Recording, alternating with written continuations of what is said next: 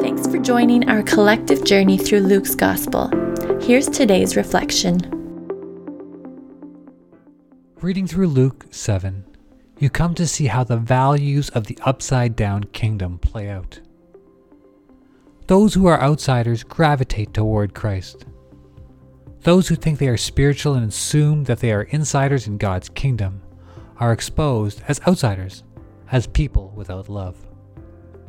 When this unnamed woman of shame comes into the house, you can see how the Pharisees look down on her because she lived a sinful life. They see her as unworthy. Jesus, however, lifts her up. He sees her not as a woman of ill repute, but as someone who understands what true love is. The way she comes before Jesus and washes and wipes his feet shows a woman clinging closely to Jesus like he is all she has. I find this story really challenging. In the parable that Jesus shares, the one who owed more money and whose debt was forgiven is the one who loves more. Was the sin of the woman worse than the Pharisees? That's actually not the point. The point is that this woman recognized the depths of her need for Jesus and then experienced the depth of his love.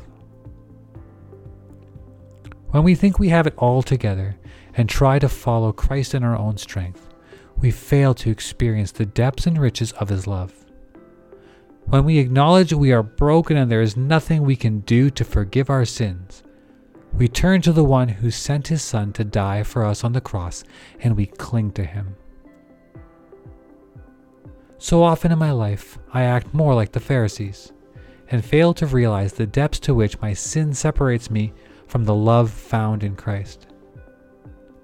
What I need to recognize is that I am exactly like this woman, desperately in need of Christ, and be willing to do whatever it takes to get near him. My blessing today for you is simply this.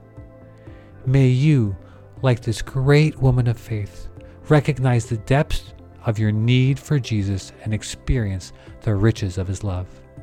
Go in peace.